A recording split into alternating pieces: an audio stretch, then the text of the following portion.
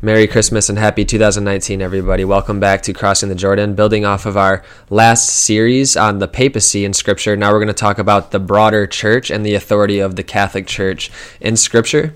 And today we're going to start out with talking about the authority in Scripture, but also in this entire series, we're going to work through the succession of that authority, so apostolic succession, understanding what the authority means and what that looks like, doctrines versus dogmas in the Catholic Church. We're going to talk about the ecumenical councils throughout the 2,000 years, the consequences of not having the magisterium or the authority of the teachings of the Catholic Church, and misunderstandings of the Church. So today we're going to, on this part of the series, we're going to talk through authority in Scripture.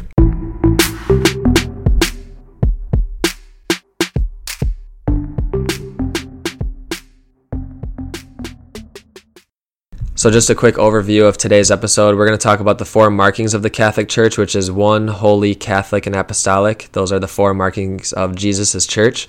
And then we're going to talk and we're going to work our way through the Gospels and the New Testament letters to show the authority that Jesus established in his church on the 12 apostles and how that worked out through the first generations of the church in Scripture. And it is very much the Catholic Church in Scripture that we're going to see. So first, let's talk about that first marking, one. So the unity of the church that Jesus established. So we see back in the episodes on the Pope that we worked through a lot of different Scripture passages that show the unity, the stress of unity in Scripture, and it all stems from salvation history for one, and then two, Jesus himself in John 17 praying to the Father that we may be one. So this visible one, so that the world may believe that Jesus was sent from the Father.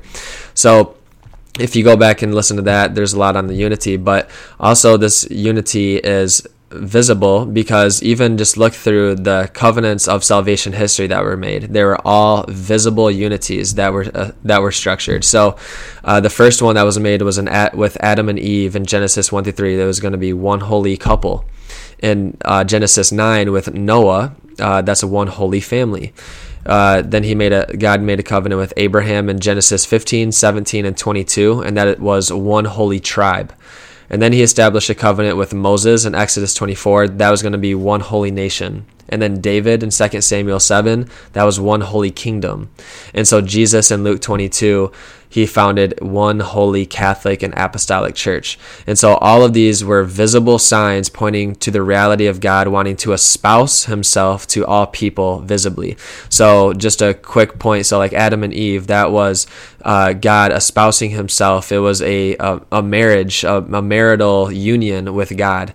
And we see that God is trying to espouse himself to his people, and we see in the book of Revelation it's the wedding feast, and Jesus will see later that when he was pierced from his side, it was his side because just as the church was just as Eve was made from Adam's side from his rib, just as the church is founded because of the power of our bridegroom, which is Jesus Christ.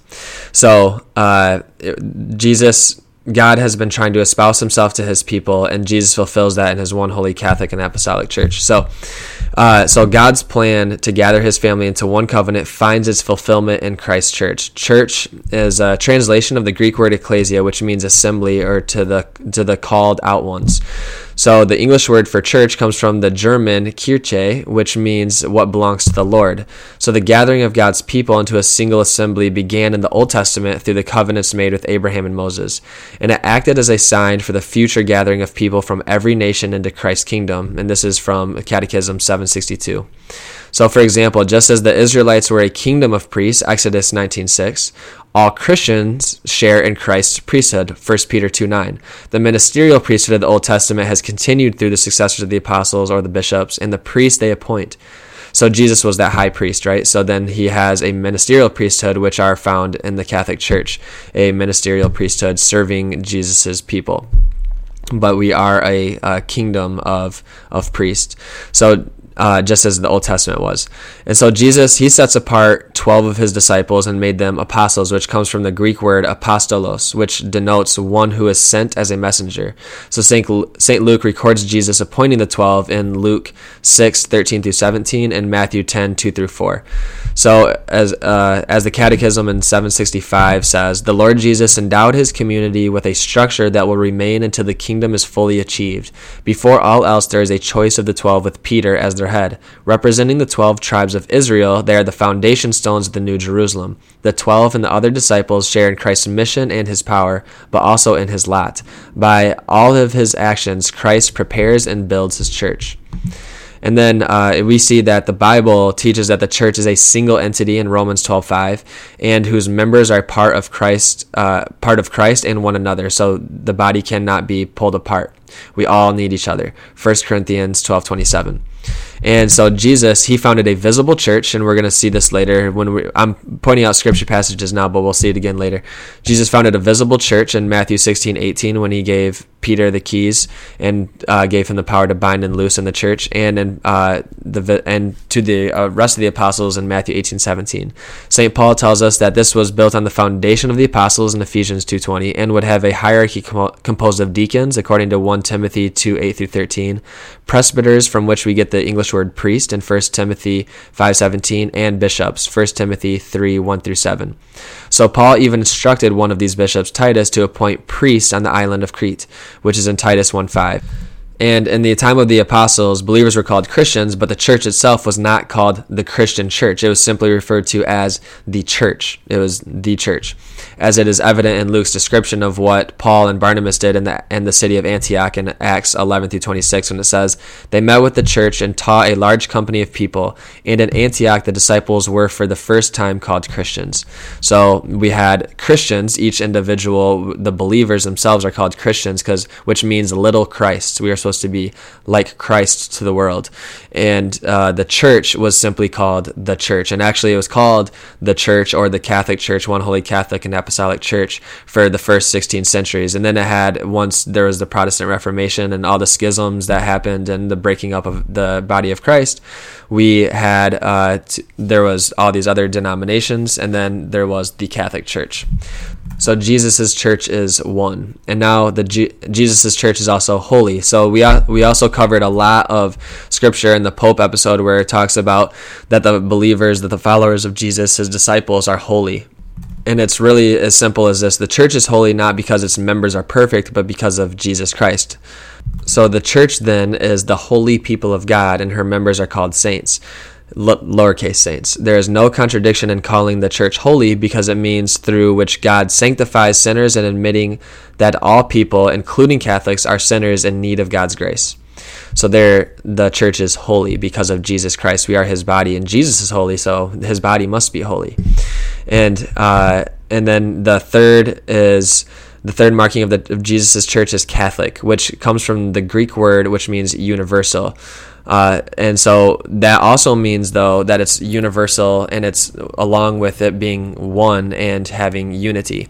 So the first time that this ever was used was by St. Ignatius of Antioch, who was a disciple of St. John. So he knew the apostles, and he was on his way in AD 107 or 110. He was on his way to Rome to be fed to lions. He was going to his martyrdom, and there in St. Ignatius of Antioch, we'll talk about this some other time, but he talks about the Eucharist, the church, and all these things. But he's the first one that we have in writing, at least, where we see the term Catholic being used. So he penned it to the letter to the Christians who lived 600 miles away in the coastal city of Smyrna. He said, "Wherever the bishop shall appear, there let the multitude of the people also be, even as wherever Jesus Christ is, there is the Catholic Church." So Catholic comes from the Greek word kathalos. I probably butchered the pronunciation, but which means according to, in the kata, the whole, holos. So kathalos, Catholic. It means according to the whole. So Christ's church is called the Catholic Church because it's the same church regardless of the area or time in which it is found, because it contains the fullness of God's eternal plan of salvation for the human race. And we'll see in Ephesians later that it even talks about the church filling it. Jesus, through his church, fills all and is in all. That means time, space, era. This is going to be a church that lasts for all generation. It's going to be everywhere because it's universal.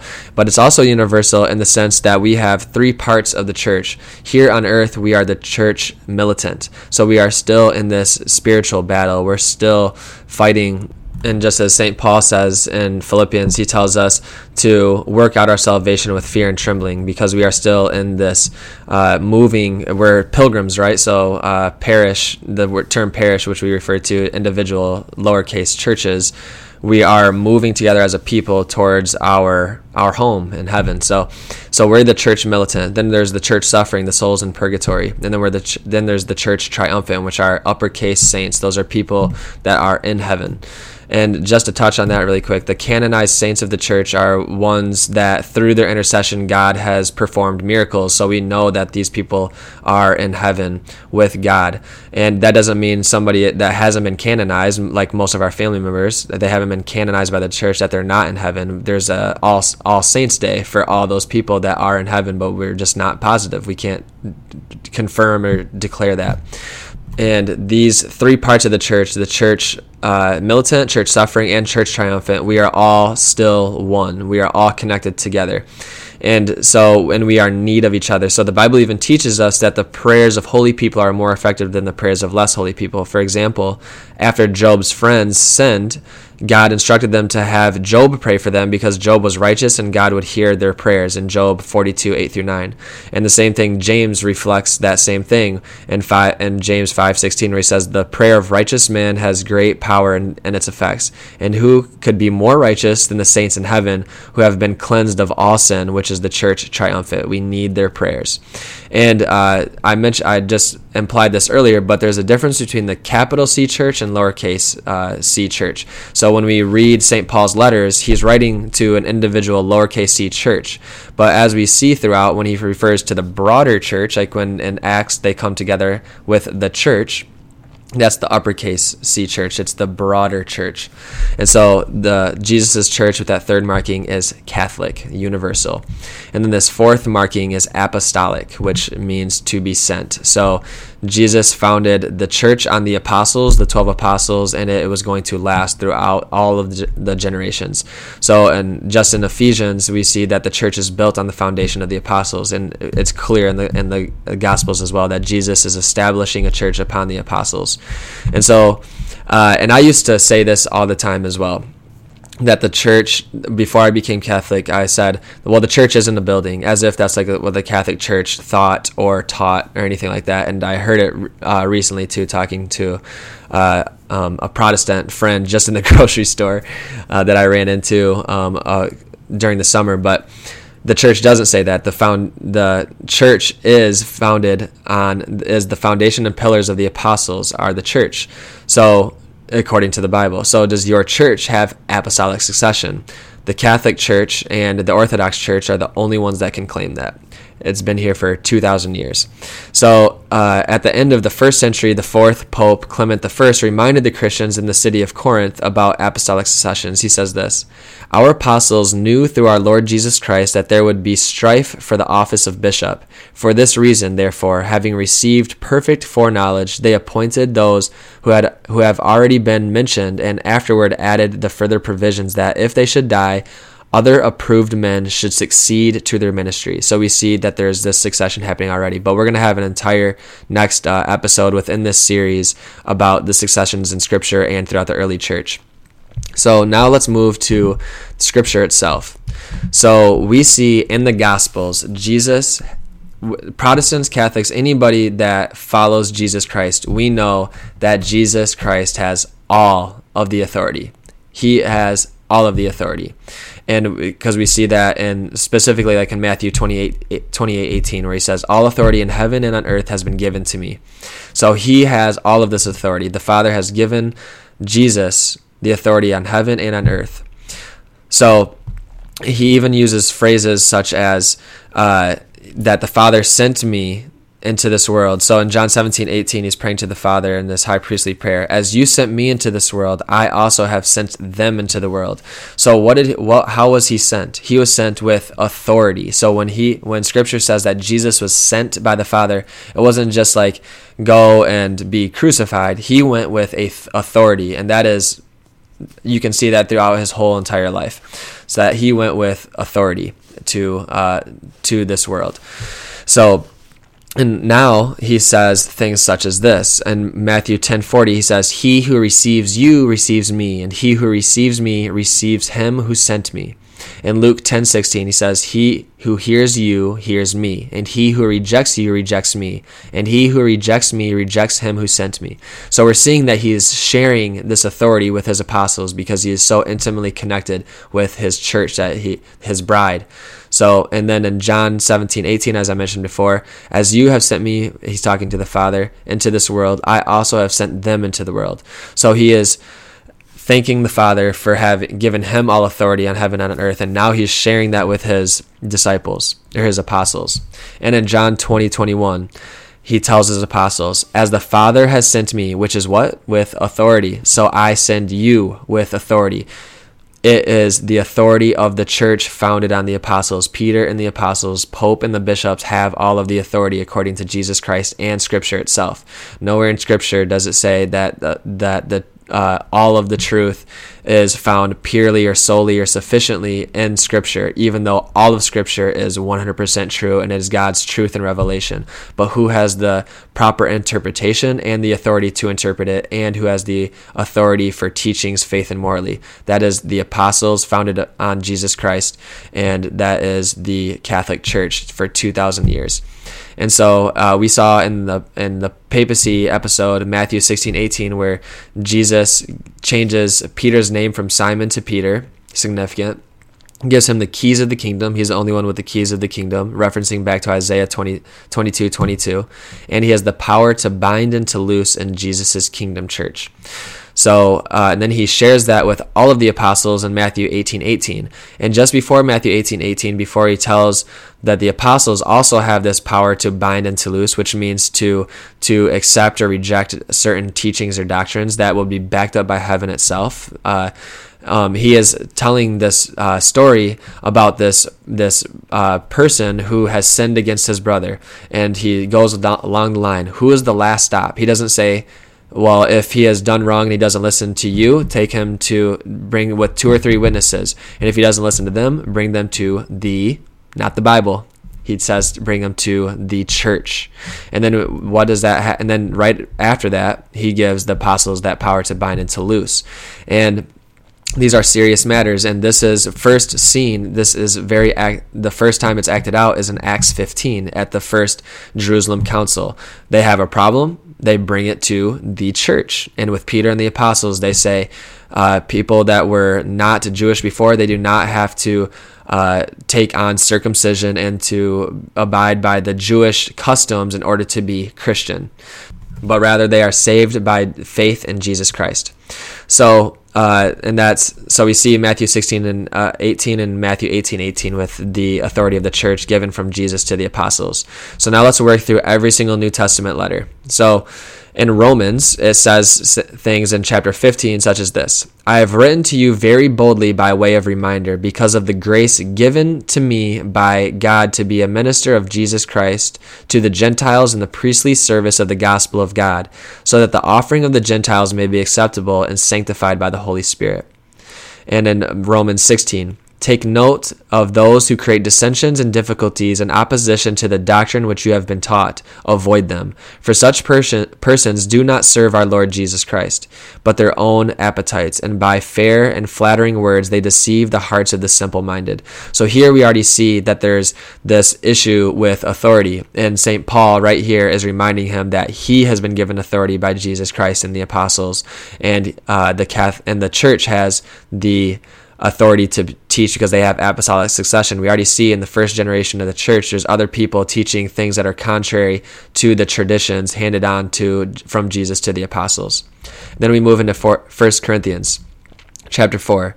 "This is how one should regard us, as servants of Christ and stewards of the mysteries of God." So that's actually where we get the word sacraments, I believe at least, that we get the word sacraments when St. Paul uses the term mysteries. That actually translates to sacramentum in Latin, where we get the word sacraments. So he is a minister, as a steward of the mysteries of God, which are the 7 sacraments that Jesus gave us. So, and we see that multiple times in the epistles that he uses the word mysteries. And then 1 Corinthians chapter 6, If then you have such cases, why do you lay them before those who are least esteemed by the church? I say this to your shame. Can it be that there is no man among you wise enough to decide between members of the brotherhood, but brother goes to law against brother, and that before unbelievers? So there he is also referencing the authority of the church. And in 1 Corinthians 9:8, he says, "Do I say this on human authority?" Because he knows that his office is divinely instituted by Jesus, his office as bishop. And then you move into 2 Corinthians, St. Paul says things such as this: "I might test you and know whether you are obedient in everything." So he's talking to his people. In chapter 2, "In the sight of God, we speak in Christ." They speak in Christ because just as Jesus says in Luke chapter 10, "He who hears you hears me." In 2 Corinthians chapter 5, "Entrusting to us the message of reconciliation, so we are ambassadors for Christ, God making his appeal through us," the apostles. And then he calls the followers in Corinth in chapter 6, "I speak as to children," because he is the father in faith to them. And then 2 Corinthians 10:8, "Even as if I boast a little too much of our authority, which the Lord gave for building you up and not for destroying you, I shall not be put to shame." There's his authority. In chapter 11, "In order to undermine the claim of those who would like to claim that in their boasted missions they work on the same terms as we do. For such men are false apostles, deceitful workmen, disguising themselves as apostles of Christ. No wonder, even Satan disguises himself as an angel of light. It is not strange if his servants also disguise themselves as servants of righteousness." So people are trying to say that they're apostles because they already are seeing that the apostles have the authority. So in order for me to have authority, I have to look like an apostle. But people were deceiving some of the churches and some of the people, the followers of Jesus. And then we move into Galatians in chapter 1. "I am astonished that you are so quickly deserting him who called you in the grace of Christ and turning to a different gospel. There are some who trouble you and want to pervert the gospel of Christ." In chapter 2, "When they perceived the grace that was given to me, James and Cephas and John," the three apostles of Jesus who were closest to him, "who were reputed to be pillars, gave to me and Barnabas the right hand of fellowship, that we should go to the Gentiles and they to the circumcised." So here we see, one, the authority of the apostles, but also it being shared with other people. And St. Paul was not a part of the original 12, or was he part of the 12 when they gave somebody an office that was replacing Judas in the book of Acts.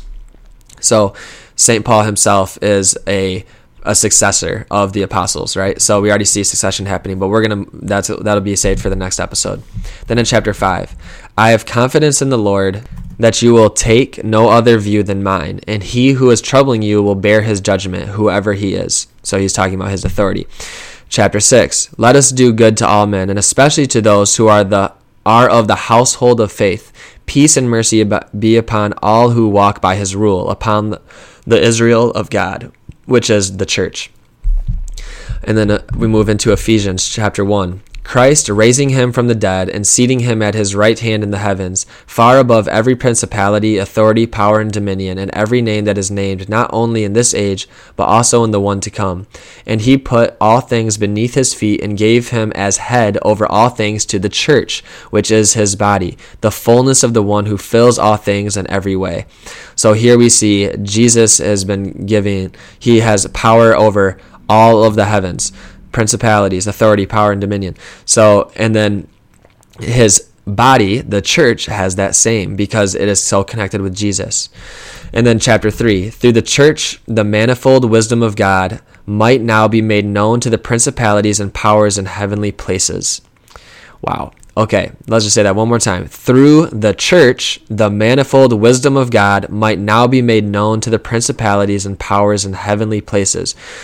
And so the early church fathers and doctors of the church talk about when St. Paul says principalities and powers in heavenly places, they're talking about the angels. So right here we see that even the angels with the beatific vision is seeing God as who he is. They will know things through the church because Jesus has all that power and dominion over heaven and earth, and he shares it with his body, the church. And through this church, the manifold wisdom of God might be made known to the principalities and powers in heaven.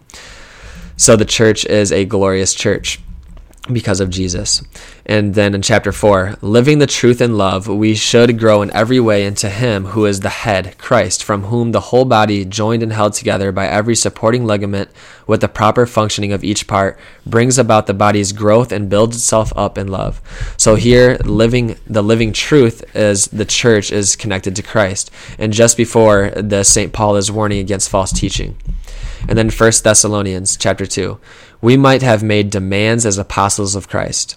Chapter 4, you know what instructions we gave you through the Lord Jesus. Chapter 5, respect those who labor among you and are over you in the Lord and admonish you, and to esteem them very highly in love because of their work. So every single one of those 3 verses in 1 Thessalonians are because of being a demands of the apostles of Christ. So they have authority because they are apostles, whether they're the original 12 or successors. And they have authority over the followers of Jesus. 2 Thessalonians chapter 3. If anyone refuses to obey what we say in this letter, note that man and have nothing to do with him, that he may be ashamed. Do not look on him as an enemy, but warn him as a brother. So this is what, honestly, all Christians should be doing.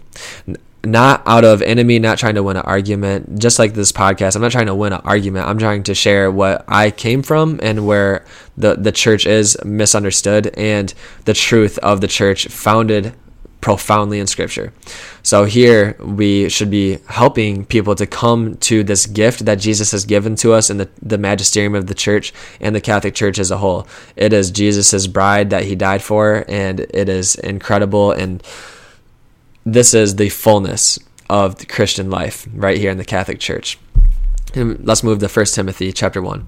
Certain persons, by swerving from these, have wandered away into vain discussions, desiring to be teachers of the law without understanding either what they are saying or things about which they make assertions. 1 Timothy 3:15, my favorite. The church is the pillar and foundation of the truth. The Bible itself is pointing to the church as the fullness, the pillar and foundation of the truth, which is the church. And the church is what? Founded on the apostles, according to Ephesians. 1 Timothy chapter 4, in later times some will depart from the faith by giving heed to deceitful spirits and doctrines of demons. So this entire thing is showing that the church, founded on the apostles, is the pillar and foundations of the truth, and people that do not have apostolic succession, they are falling away from the fullness of the truth that Jesus founded. 2 Timothy 1:6, remind you to rekindle the gift of God that is within you through the laying on of my hands. So this entire letter, really 1 Timothy and 2 Timothy, St. Paul he has already gave Timothy authority as a bishop, and he's now telling Timothy also how to appropriately ordain bishops, other bishops for succession. And so in chapter 3, verse 5, holding the form of religion but denying the power of it. I love it because so many people say that they're like, I love that video. I love Jesus, but I hate religion. Jesus founded a religion. The term religion means to bind together with God. So no matter what, if you are even spiritual or even you just believe in a God and you're trying to connect with the Creator, you have a religion. And the Bible, just like right here, it does not saying that religion doesn't have power. It's saying that religion has power, but there's people that hold the form of religion and deny the power of it. So religion has power, and specifically the true religion and the Christian religion, the fullness of it in the Catholic faith has power. And then later on in that same chapter 3, he says this, for among them are those who make their way into households and capture weak women, burdened with sins and swayed by various impulses, who will listen to anybody and can never arrive at a knowledge of the truth. As Jannes and Jambres opposed Moses, so these men also oppose the truth, men of corrupt mind and counterfeit faith. But they will not get very far, for their folly will be plain to all, as was that of those two men. So here he's referencing again his authority as an apostle of Jesus, and other people trying to sway other people because of their false doctrines, and people can be easily swayed.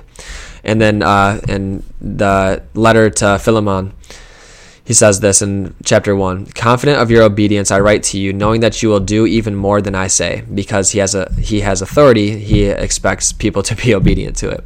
In 1 Timothy, St. Peter says in chapter 4, the time has come for judgment to begin with the household of God.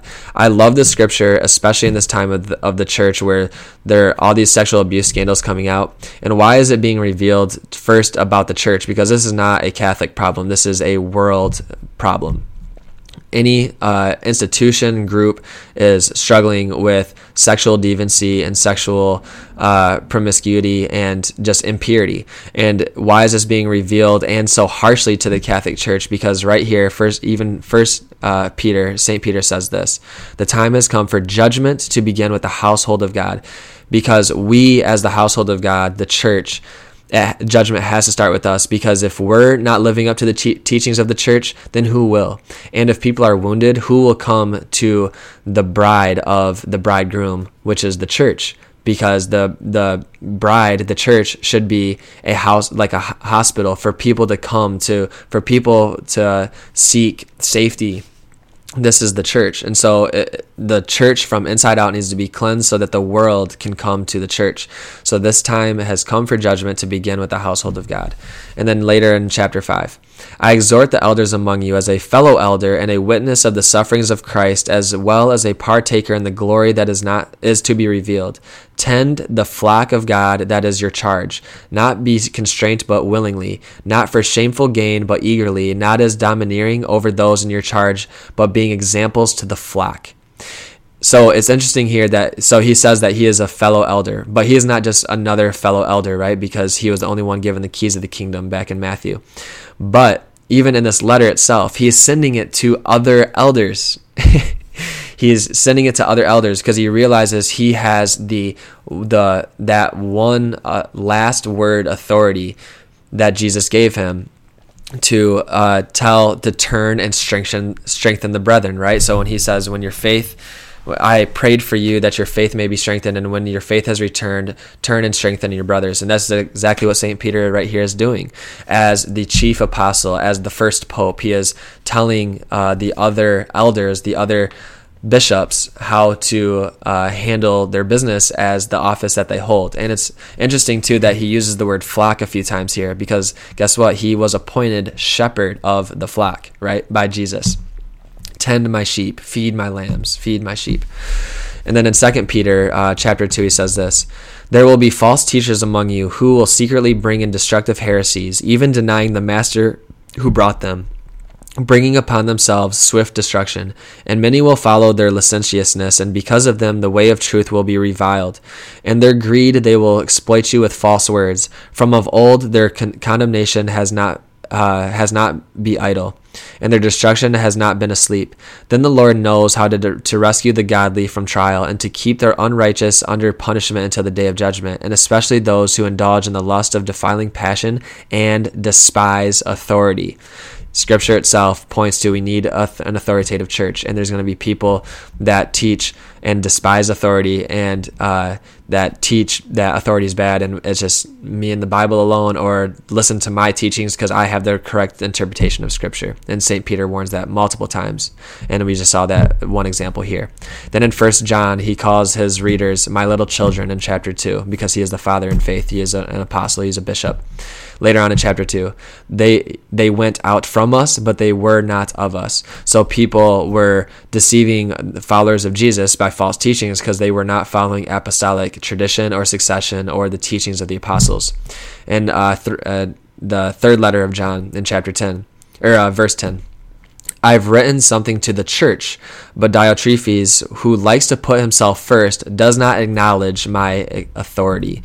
So St. John, he has authority because he is an apostle of Jesus, and the church is founded on the apostles. And people that don't acknowledge their authority, well, they start falling away from the truth. And we're going to see that later on. But this was wrapping up the authority of the Catholic Church, profoundly found in Scripture. And as we can see, the church has the authority. And the next episode, we're going to talk succession of that authority, because there are some people that claim that the original apostles had authority, but once we had the Bible, we did not need the church anymore. Well, we didn't even have the Bible for almost 400 years. So there was 37 popes before we even had a canonized Bible. So we needed that, but we needed more than just that first century generation. We saw throughout Scripture already, but we're going to see it again, that St. Paul talks about ordaining other bishops. So we're already going to see succession in Scripture. We're going to see succession in the early church fathers during, before, and after the canonization of Scripture. And so the authority is crucial according to Scripture. And it's all because I love Jesus and I love the Word, and the Word points to authority. And if you look at tradition, it also supports exactly what the Bible tells us, that we need the church in order to hold to that one holy Catholic and apostolic faith that Jesus Christ founded. If you want the fullness of truth, you have to have the church.